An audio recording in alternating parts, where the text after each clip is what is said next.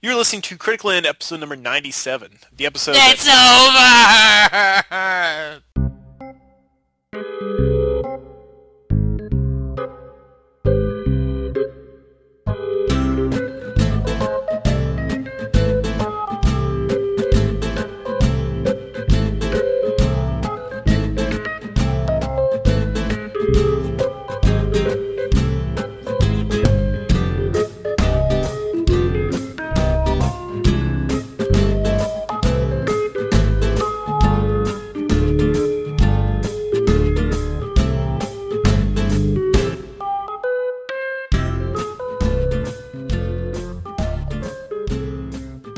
Oh, it's okay, Ryan. Cheer up. Okay. I will say though, I had a sense of, I won't say loss, but it's going to be a little bit. Well, it's kind of cool that Harry Potter had 8 movies over the course of whatever it's been, like more than 10 years. We have gotten to watch these kids grow up on screen, and like what other like movie series has 8 movies with the same actors in it? Saul. It was great watching Tobin Bell grow up over Yeah, that decade. From a right. feisty young college kid to old Gramps, as Eh, he's known in Saul 8. it's not quite as connected as Harry Potter, but okay, fine. And there's only really one guy who's in all of them, isn't there? No, I mean, Saul wasn't even a real example, honestly. Like, there's only Right. 7 of those. No, technically, I think thinking about Saul, those seem like a more... All those movies match, while Harry Potter, I still stand by the fact it's a completely uneven series. Well, it is. You're right. When you watch the movies, the books, play a different story, Of obviously. course. But never fear, Ryan, because I'm sure that Warner Brothers will find a way to make Pottermore into a movie at some point, Yeah, starring you. I would not put that past them. I feel like you could I like some sort of character created for that website will eventually get a book and a movie or something. Dear, I know that I'm not positive on this, but I'm pretty sure she said she never revisited the Harry Potter world. I think she said that story was told. No, Something no, along... she said there wasn't going to be any more Okay, there we books. so flat out then there's no more Harry Potter books. Yeah, Um, she didn't say I'm not going to do a website called no, Pottermore. no, no, I'm not. Yeah, I'm not even. I'm out. I'm beyond the website now. Oh, We're back in the book world. okay. But I can see her pulling a Kevin Smith on us and going back to that at some point. And I think Pottermore is kind of proof of that. It seems like now she's just looking for ways to not. I'm not gonna say make money off of it because she has more money than she'll ever need, but to still do Harry Potter stuff. I, Because didn't they say she was writing all sorts of new stuff for well, More Potter, please. well, more Potter, please. Well, I actually never thought of that. I'm sure that's exactly what it means. More Potter. Okay, anyway. Um, What'd you think? well, I just thought it was a cute name. I don't know, Logan. I don't think about things before Wait, I it has do to do them. with Harry Potter, Logan? Huh? Okay. No, now I don't know what I was gonna say. Thanks to your outburst, which was uncalled for, sir. No, you're still reeling at the fact that it has to do with Harry Potter. I Oh, think. yeah. I remember. She said after the 7th book that the only other Harry Potter thing she might do book form wise would be a Colorful encyclopedia type. encyclopedia, exactly. And I think this is going to be that. It's except a web version of that. I think yeah, they might get Partially. around to releasing a book based on this web version. Who knows? It might be the guide to Pottermore, that That's sort of thing, possible. where they would put all this stuff, this encyclopedia stuff she's been talking about in there. But technically, Beetle Bard was related to Harry Potter. Yes. Yeah, that's true. That's true. And it was for charity. Yeah. Yeah. See, you can't write that off though, Okay. All right. because I did this show for charity. That's what I keep telling you. Yes. But no, okay, so this week, Harry Potter and the Deathly Hallows Part... there was a point when I just, like, mixed... forgot what movie I was watching. Harry Potter and Deathly Hallows Part 2, right? Hallows, yes. Deathly Hallows, Part 2. Um, okay, so where did we leave off? Where did we Well, leave? last time on Harry Potter, Lead us off, Ryan. Harry is still dealing with Dumbledore's death. He is definitely hunted by the Death Eaters. He's in great danger as Voldemort takes further control over the magical world. His agents are in the Ministry of Magic working against him. And this is all in the previous movie, mind you. The spell that keeps him safe at his aunt's house is about to wear off, so the Order of the Phoenix shows up. All our characters that we all know from last movies show up to guard him Order of the as they Phoenix. take him to a secret location so the Death Eaters can't get to them. On the way, Mad Eye Moody dies. That's troubling. And so Harry is sort of on the run. The Death Eaters are able to sort of track him, so he's got to be on the run. That's mostly a movie of camping. They break into the Ministry and find one of the Horcruxes at one point.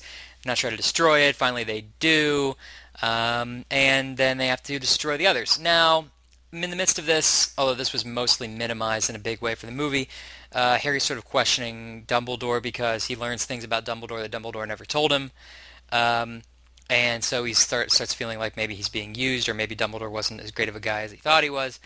Ends with them getting captured and sent to the Malfoy mansion, where they're almost killed by Bellatrix Lestrange, or Bellatrix, but they escape at the last minute thanks to Dobby, who dies in the process. And it ends with Dobby being buried, a sad moment, as simultaneously Voldemort finds the Elder Wand, which all along was the wand of Albus Dumbledore himself. So he breaks into the grave, he takes the wand.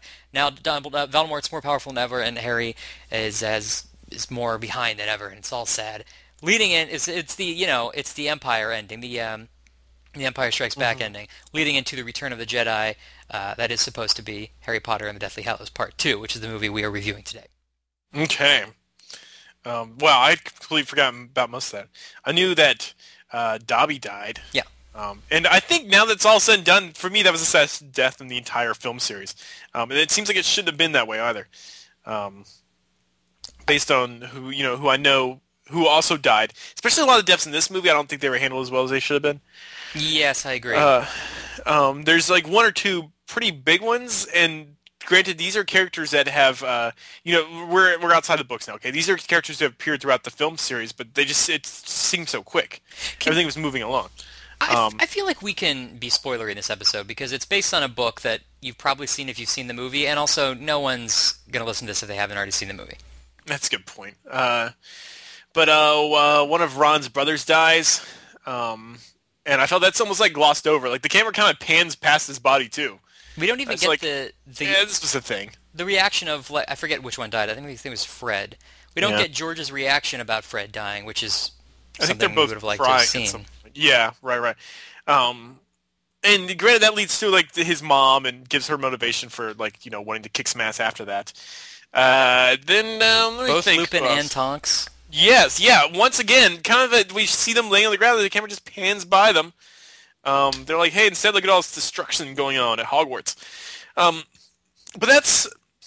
this I guess is both the movie's fault, and it benefits from this too, because this movie's paced really well as far as how quick it's moving, which is, like I said, good and bad. It's good for that reason. The movie moves along really fast. I know it was like well over 2 hours. It doesn't feel like it's 2.5 hours, yeah. Exactly. This hurts it, though, because things like what I just mentioned are tossed aside, including an incredibly rushed ending as well, I thought. But I know that you had said, I'm getting back to this now. I'm always about separating the movies from the book, but I'm getting back to this because you were you've been, and we've reviewed all these on Critical End before, the expert on Harry Potter. But I remember you telling me the whole 19 Years Later stuff to you felt rushed and kind of stuck on the end. Yeah. Too. So, as a huge fan of the series of books that these films are based on, what did you think? I know that you gave the last one a 9, I believe it was. Is that right? Like your favorite Harry Potter movie today? I might have, yeah. Yep. Yeah, I think I did. This did not live up to my expectations. Okay. I liked it. I thought it had a lot of good parts, but I thought that you're right. The ending was not handled particularly well. They changed a few things from the book, but that's okay. It's just that's not the issue. The issue is that they failed to really give anything that happened at the end the time to breathe and the weight that it deserved. Like the cool thing, Neville like killing the snake and all that stuff with Neville was done pretty well. Like, so I guess if the whole series was about Neville, good job. Right. In actuality, Wait, it wasn't? It's about Harry Potter, and so we didn't really. Like, there's a lot of great dialogue and back and forth during the duel at the end between he and Voldemort that they cut out. Also, at the end, the entire school is watching that happen, whereas in the movie it's just he and Voldemort, which is probably a creative choice. But it lost a lot of impact and just seems sort of random. Like, they never really explain... Well, they do, but they explain it in the book, and I might be remembering this wrong, but I think I'm not. They explain... why Voldemort doesn't have the Elder Wand and Harry kind of does during that fight. He's like sort of cleverly explaining it as he beats Voldemort. Wait, so Voldemort learns it himself? Yeah, he learns it from Harry telling him Ah, see, as I he would have liked kills him. that. Yes, Because as in the movie, he never actually finds out about that. exactly. Whereas He's in just this, like, what? It failed me. right, it's like a denouement of like, anyway, Right. that's why that worked. Um, so that was a lot weaker. I thought that there was not enough sort of like there wasn't enough. Well, there wasn't any sort of resolution. It was like the climax, which was a little bit weak, and then there wasn't like you really need a couple of shots of all the people we knew from the series, like enjoying the fact that That's everything right. was fine now. That's the Return of the Jedi celebration scene at the end. There were no Where- Ewoks, exactly. Yeah, well, he even like went back and added more of this because people liked that he kind of panned across the different universes and whatnot, or the different planets, and showed all of them celebrating that we've seen from the past films. Then later on when he went, he added even more planets. He's like, here are the planets from like the first 3 episodes that no one liked. Yes. I kind of wanted that here. I wanted like all these characters like giving Harry the thumbs up. Not that exaggerated, obviously, but like the way to go, Harry, you saved the day, that sort of thing. But instead, we get just kind of like the three of them looking off, and then it moves to 19 years later, and once again we get the three of them looking off, and I'm like, okay, I wanted something bigger here. Yeah, you really needed somebody to like, say, "Hey, isn't it great that Voldemort's dead?" Show us the Harry Potter world and how this how this pleases everybody, I guess. And Yeah. this is a big closer. I don't know. I almost felt this is I picked the worst one out in my head. Goblet of Fire. That's my least favorite film, right? I agree. And I remember the closing of that was just kind of like this gigantic, beautiful shot of like Hogwarts with like I think the sun going down or something. If I remember this, one of them ended this way for sure. And I was thinking that was almost a better ending than what we got in this movie. I just like that they're like, let's close in the Harry Potter world now. But instead, we have these three characters the whole time, but it was so like restricted. It's like here they are at some station that you kind of saw in the first movie, and that was about it. Yeah. And I also like, this is a side note, that 19 years from now, the hot haircut will still be the Justin Bieber haircut. Yeah, they didn't do a great job of that. He looked like he was wearing old age makeup. They didn't. Yeah, okay.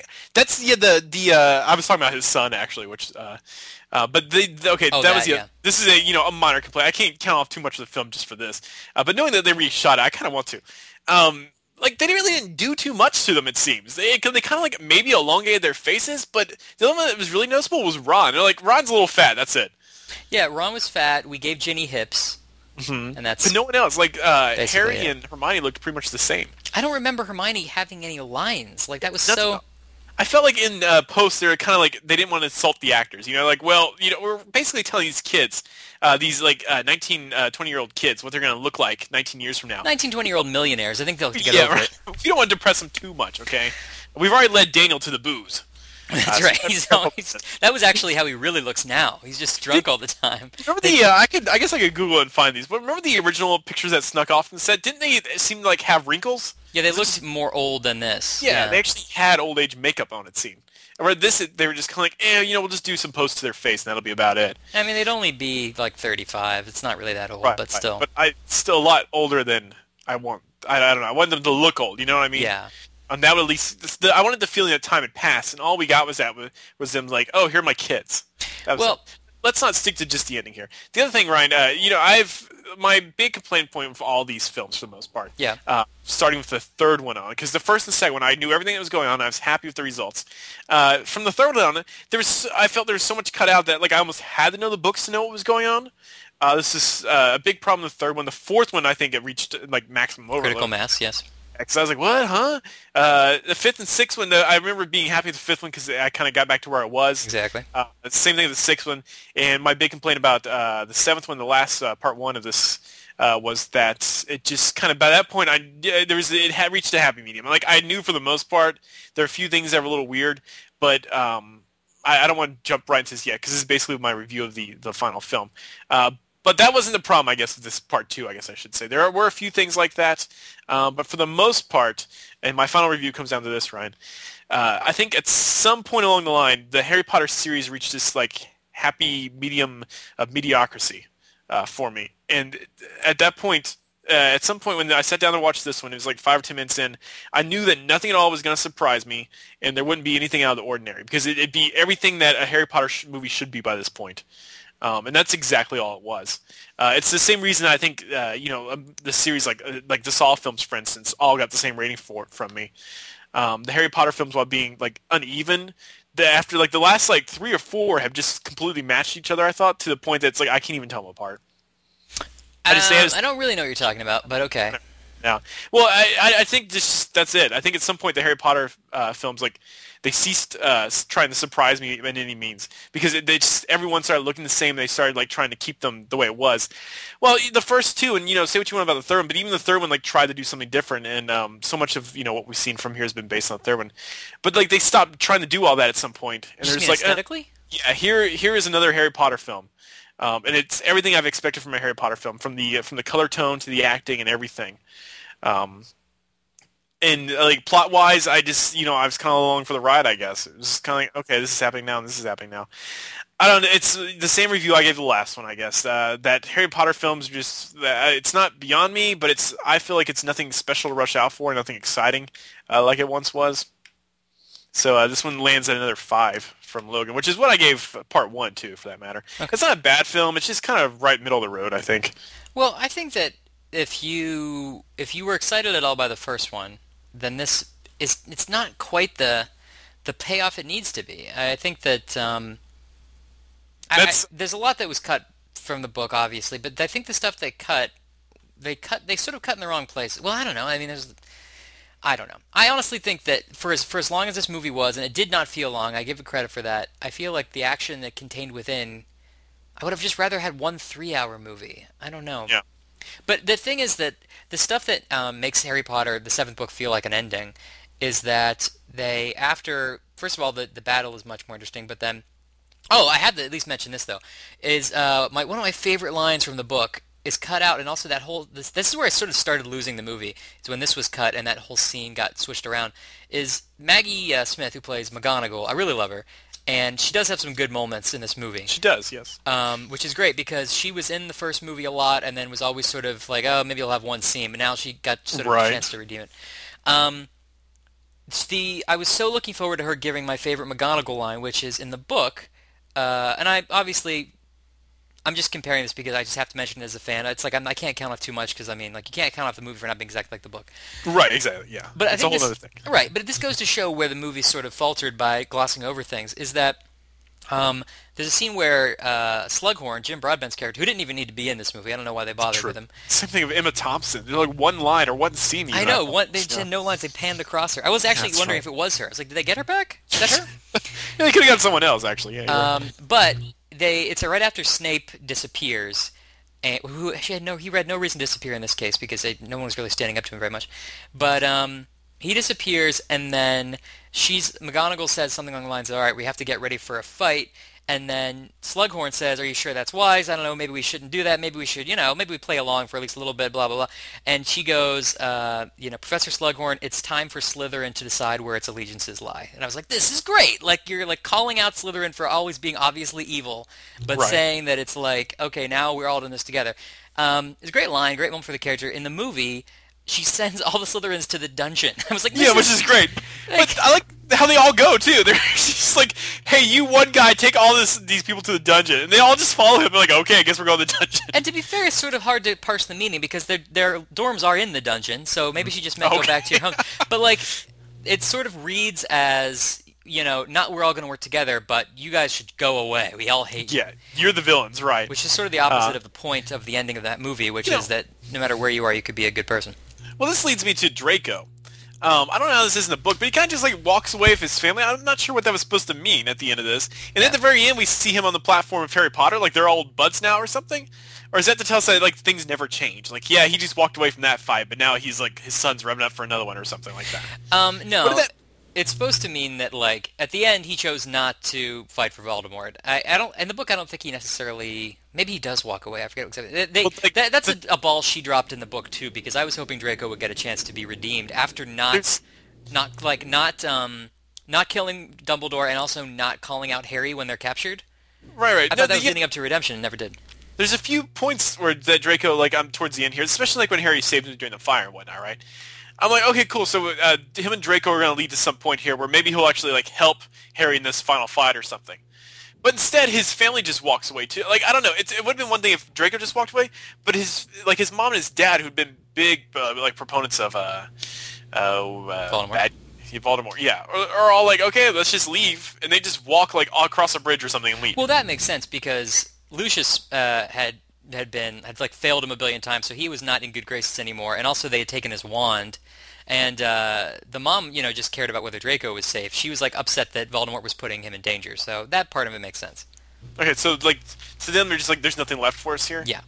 Okay, but then years later, is he friends with Harry, or is he just on the platform too? He's on the. I mean, in the book, it's like they're acquaintances, but they're not friends. Okay, there seemed to be like a nod or something at the end. Yeah, they know each other. Okay. Yeah, well, yeah, I think so. Yeah, but they're not enemies anymore, but they're also not friends. Okay, and then the other thing is, do we see Hagrid get like captured at some point in like the last movie, or is that just all? Because to me, they just showed up in the woods, and he's like, "Oh, we caught Hagrid at some point." No, it's just assumed. It's kind of assumed in the book too. He just is there. Okay. They captured him at some point during the battle, the early part of the battle. Okay, and also, why Dumbledore's brother? What did that have to do with anything? Aberforth is set up a lot more in the books. There's they find him just to get back to Hogwarts, and that's it. Yeah, that is it. Also, they sort of dropped the ball. You have to remember the first movie of the series. Well, they didn't call back to it in the second one, but there's a part in the first movie, and there's several parts in the seventh book where, sorry, not the first movie, but the first part of the seventh movie, where he looks into that mirror that Sirius gave him, the broken piece of it, and sees a flash of what he believes to be Dumbledore's eyes. So he thinks Dumbledore's still watching him. Then at the end, we find out that it was actually Aberforth watching him through the other half of the mirror, and that's how he's able to know that he needed help. That's how he was able to... They didn't make this clear at the movie at all. So Aberforth sees they need help through the mirror and tells Dobby to go apparate into the Malfoy house and save them. That's how Dobby knows to go do it. Okay. Anyway, but Aberforth runs that pub, and he appears in a lot of the books, but they don't really... they don't call out that he's Dumbledore's brother, but everyone thought that was the case, and at the end she revealed that that was the case. So. Okay, and how did Black know where to send like the dough thing to? Who, Snape? Yeah, Snape. Yeah, to send the deer. Or is it one of those magical things where it just knows where to go or something? No, Snape was in the woods. I don't remember if they explained how he found them. He would have had to have somehow followed them. Oh, he might have been able to follow them because he was a member of the Order of the Phoenix or something like that. Well, they do he looks into his memories and they do this big reveal of all this stuff. It's funny because they try to stretch it across the whole series, but didn't quite work because it seemed like I read the actor he was apparently told early on by Rowling about where his character was going. Yeah, but it's really just they come down to here's a nod from the first movie where he was aware of all this. It's those kind of things I wasn't really buying into. It kind of goes to how the movie wasn't matching at all, or how the movies don't match at all. Alan Rickman gave his A game though. To be fair, no, he really did, and he was like one of the best. Although I felt although he really just had like one monologue in this movie, and that's about it. It was really kind of exaggerated at this point because when he has them all in the Grand Hall and he's giving them the speech, it's like there's a pause after every word. Yeah, I'm like, okay, you really kind of reached it by this point with the character. But no, yeah, when we see all that, Dumbledore tells them or whatever, and he like uses his spell to send out the deer. And that's the same deer we saw appear to Harry in part 1, yes? No. Wait, what? No, you're thinking of the stag in part 3. That's unrelated. That was Harry's Patronus. That's who he sent? You mean part 1 of...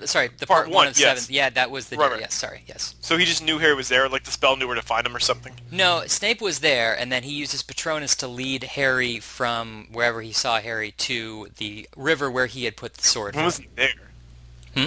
When was he there? When they were there? Yes, presumably. I don't know how he found them. It might be explained in the book. Okay, that's just from a movie. He needed to get Harry the sword, because he knew the sword could kill the stuff. Yeah. Yeah, I figured that out. I didn't know how he knew where Harry was, or if the magic just was magic. It might have been explained in the book, but he was in the woods itself. Okay. It's out of sight. A few other questions too, but none of that was that important because for the most part I knew what was going on in this one. Well, let me ask you this though: did you get what Dumbledore's plan was all this time and that kind of stuff? Did it actually come across? See, Dumbledore, here's how it worked for me. One, let me preface this by saying that I knew all this stuff through you mostly. This is what comes when you live with Ryan when the last Harry Potter book comes out. But it's not like, it wasn't, I didn't think it was any big secret or anything like that, honestly. Because, we were, the book's been out for 4 or 5 years now, right?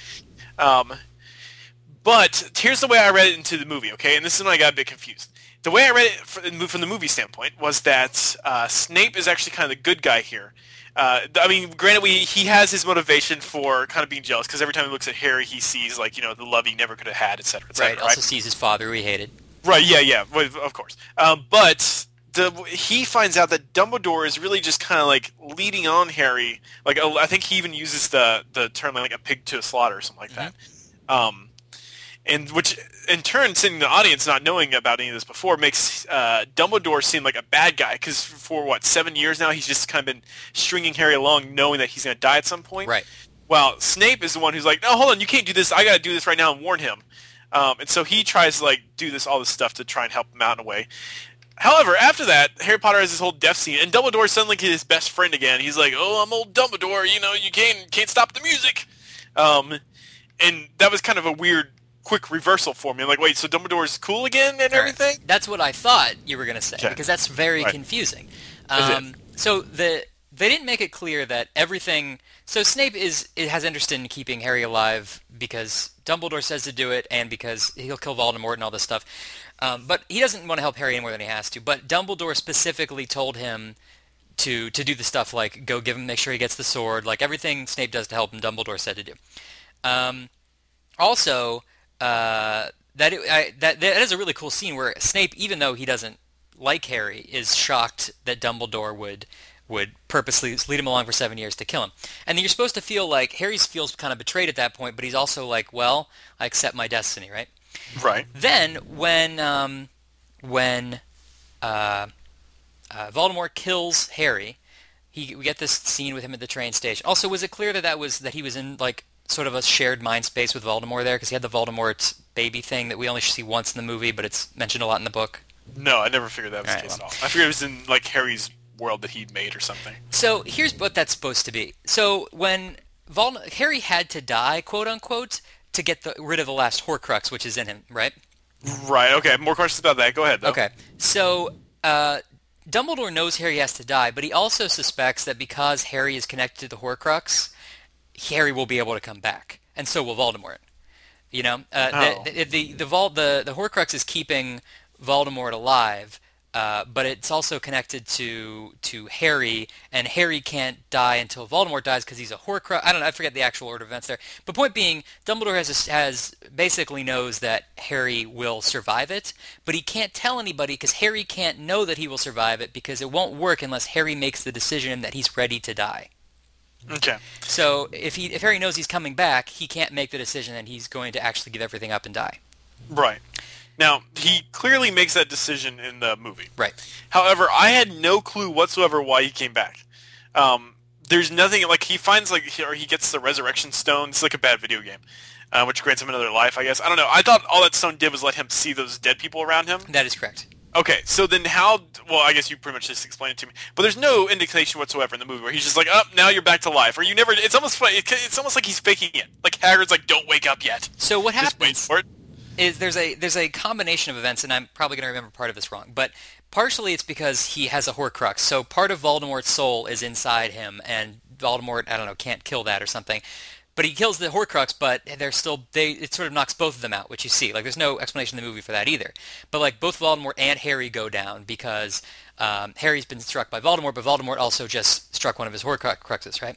Right. Then, which Voldemort doesn't even know Harry's a Horcrux. Right. Then, there's that whole thing about because of the thing they share, because he's a Horcrux, that's why, Harry can speak Parseltongue and all that stuff. Because they have a shared power, that's why there are different parts in all the movies where he can't hurt him or can't touch him, like in the first movie. When, remember Voldemort's part of Quirrell and he tries to touch him, but he can't because it burns. But why can't he touch him? Because he can't hurt him because they share some kind of connection. But he hurts him at the end. But at the end, he doesn't. He's still alive. So he ends right, up hurting himself, in other words. Yeah, so why didn't he kill him in one of the other movies then? What do you mean, why didn't he kill him? I mean, if he could have... You're saying, like, he couldn't touch him at all, though, but he could. It just hurt him when he did. Well, later when he gets resurrected with a new body at the end of the Goblet of Fire, he can touch him again. But they still have a shared link. Okay. Gotcha. So, when he kills him, it doesn't actually kill him, it just knocks both of them out. And inside, you can see this sort of, like, shared...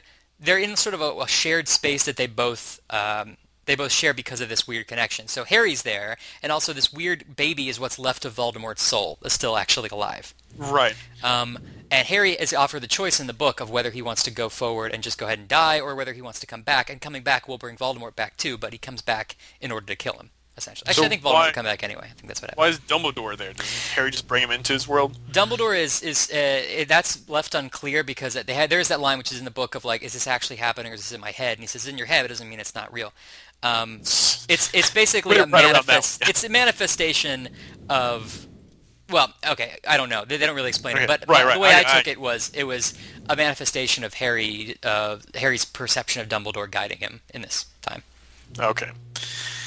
Interesting. Well, rating from you for the final Harry Potter movie? I gave it a 7. I thought it was missing some things that I was a little upset about, but I thought what was there was fairly well executed, and it just is lackluster compared to like one of my favorite Harry Potter movies, my favorite, which was the one that came right before it. So I wish it had been a little bit better. Well, in the end, this is a series I'd watch again. I'd watch the first 2, and I'd probably get halfway through the third one and turn it off. Because it would remind me of everything to come, I think. But based on the way I'm supposed to do movies, or a series of movies, like, the first one I rate below a 5 out of 10, I stop.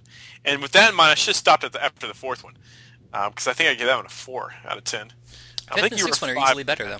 Yeah, the fifth and sixth one, it instantly moves up just from the fact that they got a haircut. Yeah. Like, it's amazing how much that solves. But yeah, okay, that's that. Any movie theater experience here of Harry Potter? Because I played pretty packed houses. There were some people kind of chatting during the opening, but then they stopped. So it wasn't a bad experience. There was a lot of people there. They were all sort of into it and cheering and things. It all worked out. Right. Mine too. You might have saw that. Oh, laughter at the old age makeup, though. Oh, really? Mm-hmm. That's funny. Yeah. I got odd laughter at the little Voldemort baby thingy. Well, that's a little weird, yeah. I think that's that awkward, like, paranormal activity of laughter, Like, this is kind of freaky, so I have to, and it makes it all okay.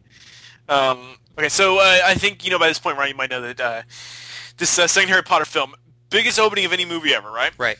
Okay, well, what I just read today was kind of shocking. After its initial week, and Captain America opened, which you'll hear about in our next podcast, it actually now holds a record for the biggest drop of any movie ever.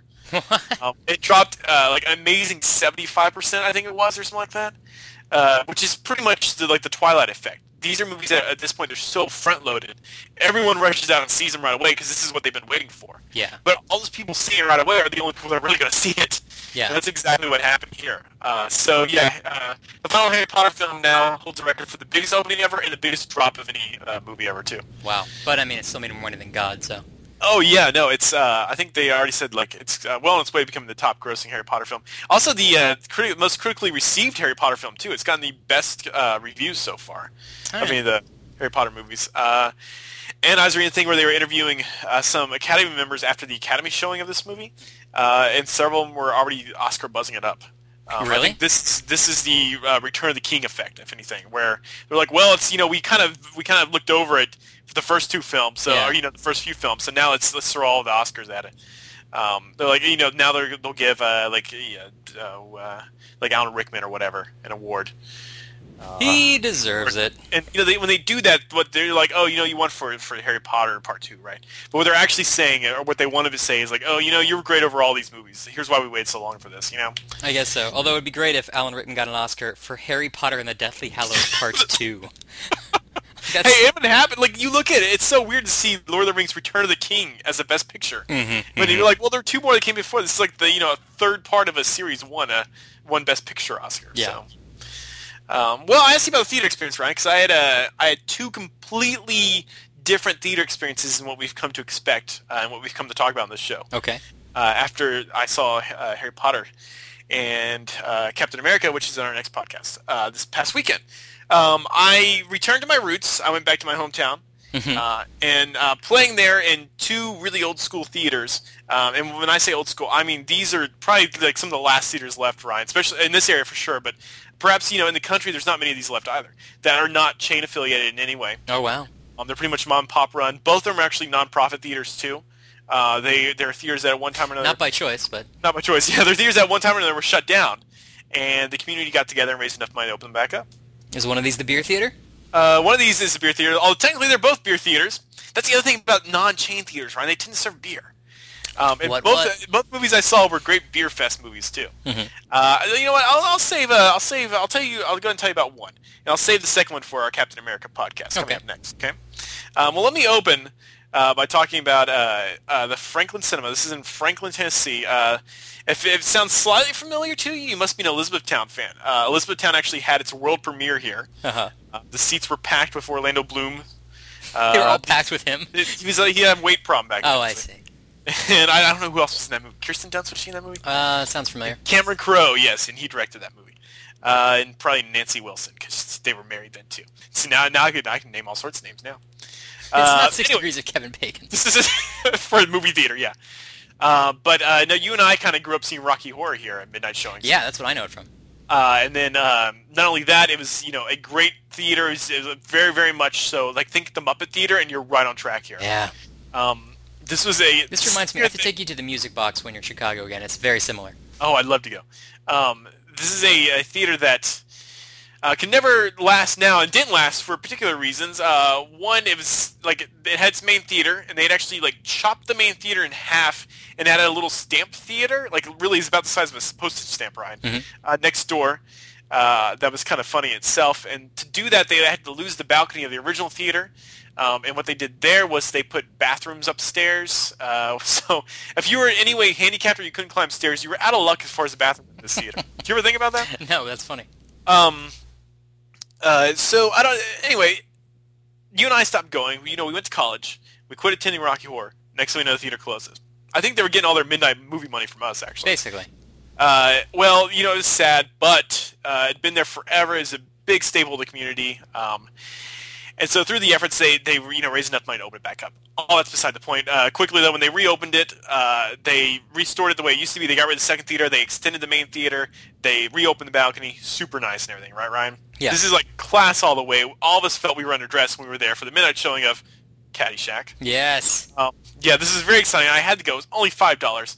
Beer flowing, right? And this is one of those things where it's like, listen, I'd pay $5 just to see what this old theater I grew up in looks like now, They've ritzed it out. It's incredibly nice. But none of that's where I'm going with this, okay? Let me talk about the actual experience itself really fast, okay? Right. So I get in there, we sit down, and I'm instantly not accustomed to this is so weird, Ryan. There's not ads being shown on the screen. There's no weird robot coming out talking about, like setting up the 20 or whatever you want to call this early part of the show. Like a weird robot comes to your theater. Logan, I love you. Here's a preview of Captain America. Coming up on CBS. Scott Bakula's in another thing. The robot says it must be true. And it's so weird to me. Instead, they were playing what sounded to me to be Frank Sinatra's greatest hits and projecting old images of what this movie theater used to look like in the 30s and 40s and 50s. Pretty great. And I was sitting here in the same theater that I'm seeing pictures of, and seeing like kids sitting in for Saturday matinees in the 50s and everything. And this was already a 10 times better experience, Ryan, than anything I had before. I'm sitting in not a Cineplex. I'm sitting in one cinema. That's all this theater has. Okay, Ryan? Yeah. And I'm ready for this one movie, and I'm enjoying what's on the screen and everything, and this looks like it's going to be awesome. Well, so we're all sitting there, and the theater actually fills up really quick. I'd heard that earlier showings the weekend before they did Animal House, also awesome. Right. So one of there's this, I think I'm in charge of programming at their theater. Yeah, it's whoever. Some National Lampoon expatriate is apparently running this place. During the day, since Caddyshack by night, during the day they were showing the Sandlot, so I'm definitely in charge of things over there. This is not just a big fuck about the new theater. It's just open. Awesome. Anyway, so the show's about to start. Theater's getting packed and everything. Everyone's kind of mumbling. No, super loud. Like I said, everyone I think we weren't the only ones who felt underdressed. This is super nice. Frank Sinatra's, singing to us. Well, that cuts off. The mumble kind of dies down a bit, and I hear a guy who comes out. He's like, "Oh, welcome to the Franklin Cinema." And I'm like, "Oh, this is recording." I turn around. This guy's walking down the aisle with a microphone, Ryan. This is what you can do when you only have two theaters. Exactly right. It's just one theater now. That's all it is. So he comes down the front of the microphone, and he makes Caddyshack references all around. He's talking about how excited he is to see the theater full. He's like, and here's a preview of our next midnight movie. And he actually, it's a line from Dazed and Confused, and I was excited. I knew it and everything. And I was like, oh, it's Dazed and Confused. I'm Logan. Hey, I'm Logan. Hey. Look at me. But, okay, he gives this big spiel. This is a nice, super personal experience and everything, right? And then after that, he stops for a second, and behind him, a huge projection comes up, this thing about turning off cell phones. And he's actually there, with the mic, and he's telling people, make sure your cell phones are turned off and everything, and this is a big part of the experience. And the only light that they want to be able to see is the light coming from the screen. Right. And, Ryan, when you have someone in your theater walking up and down the aisles next to you on a microphone saying this, everyone's so scared they turn the freaking phone off. This is exactly what we need. And, granted, like this, I guess this goes back to hiring some ushers. Yeah, that's the big thing. No one's gonna do this, but now I'm thinking that I see how we were talking about how the Alamo Draft House does this. I'm thinking this might be the way they do it too to enforce it. Because you bring out one guy who works at the theater, is kind of a big guy who tells you to do this, you're gonna do it. It's beforehand at the Carmichael Regal that I'm running down to the chain theater. They're projecting stuff on the phone about how I should text Sprint to see the latest trailer. Yeah. Like they're telling me to use my phone if anything. Yeah. And there's no big announcement about turning off my phone. So well, this is interesting because I actually hadn't thought about it, but maybe this is actually the future. Maybe because my theory is that in maybe not tomorrow, but in our lifetimes we'll see a great decrease in number of theaters and theater importance because I think a lot of that's going to move to the home. I could be completely wrong, but I think that it'll become the norm to watch new movies at your house. But if there is less emphasis on big theater chains and there's no money for big companies there, then we might see fewer theaters, yes, but all these theaters could be little independent theaters like this that just run these old school experiences that everybody loves. Because it would be the real people who really love movies running them. That's exactly right. And Ryan, the second part of my experience, which I'll share in the next show proves you right. Oh. That there's currently a big backlash going on, and I'll just say in America, at least in the few cities I hop around in, that prove you're right about this. Which I am very excited about. We'll continue that next. But meanwhile, seeing Caddyshack in the theater, and this is actually the second time I've seen it in theaters. I've seen it here in the current city I live in, but it was me, like my current girlfriend at the time, and then like two other people, and no one, there's really not much laughter or anything. Sure. But this time, Ryan, it was great. I got to hear what everyone was laughing at. I got to see what jokes really work in Caddyshack, and what don't. My one quick last thing about this theater, we were all boozing it up, right? So we're like, time for the bathroom. Well, you go out in the hall to use the bathroom, and in the hall and in the bathroom itself, Ryan, over the speakers you can hear the movie. Right. And the reason they can do that is because there's only one cinema, so why wouldn't they do that? That itself is awesome because I feel like I'm not missing any of the movie whatsoever. Well, that is amazing. I wish every theater was like that, and I would be much more excited to go to the theater. I agree. Also, only $9 for a popcorn drink candy combo? Who could say no? That's a pretty good deal. That's a pretty good deal. Anyway, that's Harry Potter and Logan's theater, our non-bad theater experience, part one. We hardly ever share like good ones. Yeah. So this was a good one. So criticalin.com, Twitter, iTunes, and Facebook. Speaking of Facebook, Facebook and criticalin.com, and even iTunes if you want to. Share some more. It's not too late to share your episode 100 stuff. Mm-hmm. If it's something we can still fit in our busy episode 100 schedule, then we will do it. To remind people, we will be spending episode 100 reviewing things that aren't movies or television shows, going against what we normally do. So if you have anything you want us to review, whether it be a product, some sort of live performance, a vague concept. What's a vague concept we could review, Logan? Give them an example. A vague concept is Logan's speech pattern. Logan's speech pattern, which we all have our own opinions about. Email your suggestions in to us using criticalend.com's email form or Facebook or Twitter or any of those methods, and we'll try to add to the list and talk about it in our big 100th episode extravaganza.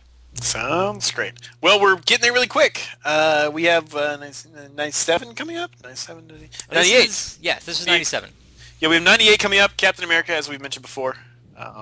So I guess stick around for that. Is that coming out the same week or is that next week? That's coming out, I don't know. Is this going to be Friday? Hold on, let's see. Hold on. Yeah, if you put this up Friday, that means they'll get that Monday when you post again. I'm not sure if I will try to do that. Well, it'll be. I think it's about the same week. Then if it's not Monday, if it's not Friday, it'll be Monday. Yeah. Tuesday, Monday, Wednesday. Yeah. Monday, Wednesday. All right, cool. Yes, exactly. So awesome. Within very soon time frames of each other, and then 99 is Cowboys and Aliens, and then 100th episode. That's right. Yay. Yay. Yeah. All right, and actually, I have a theater experience story, but I will save that because it actually happened during Captain America. I will save that for our next show. Cool. Okay. All sorts of theater experience stories. Way to pad these episodes. Hells yeah. Okay. Well, I'll see you. I'll see you for the next padded episode, Ryan. Hey, you can pad me anytime. Yeah, I'll just go ahead and do that here. Oh, no, this wasn't the right time. And a little here on the hairy side.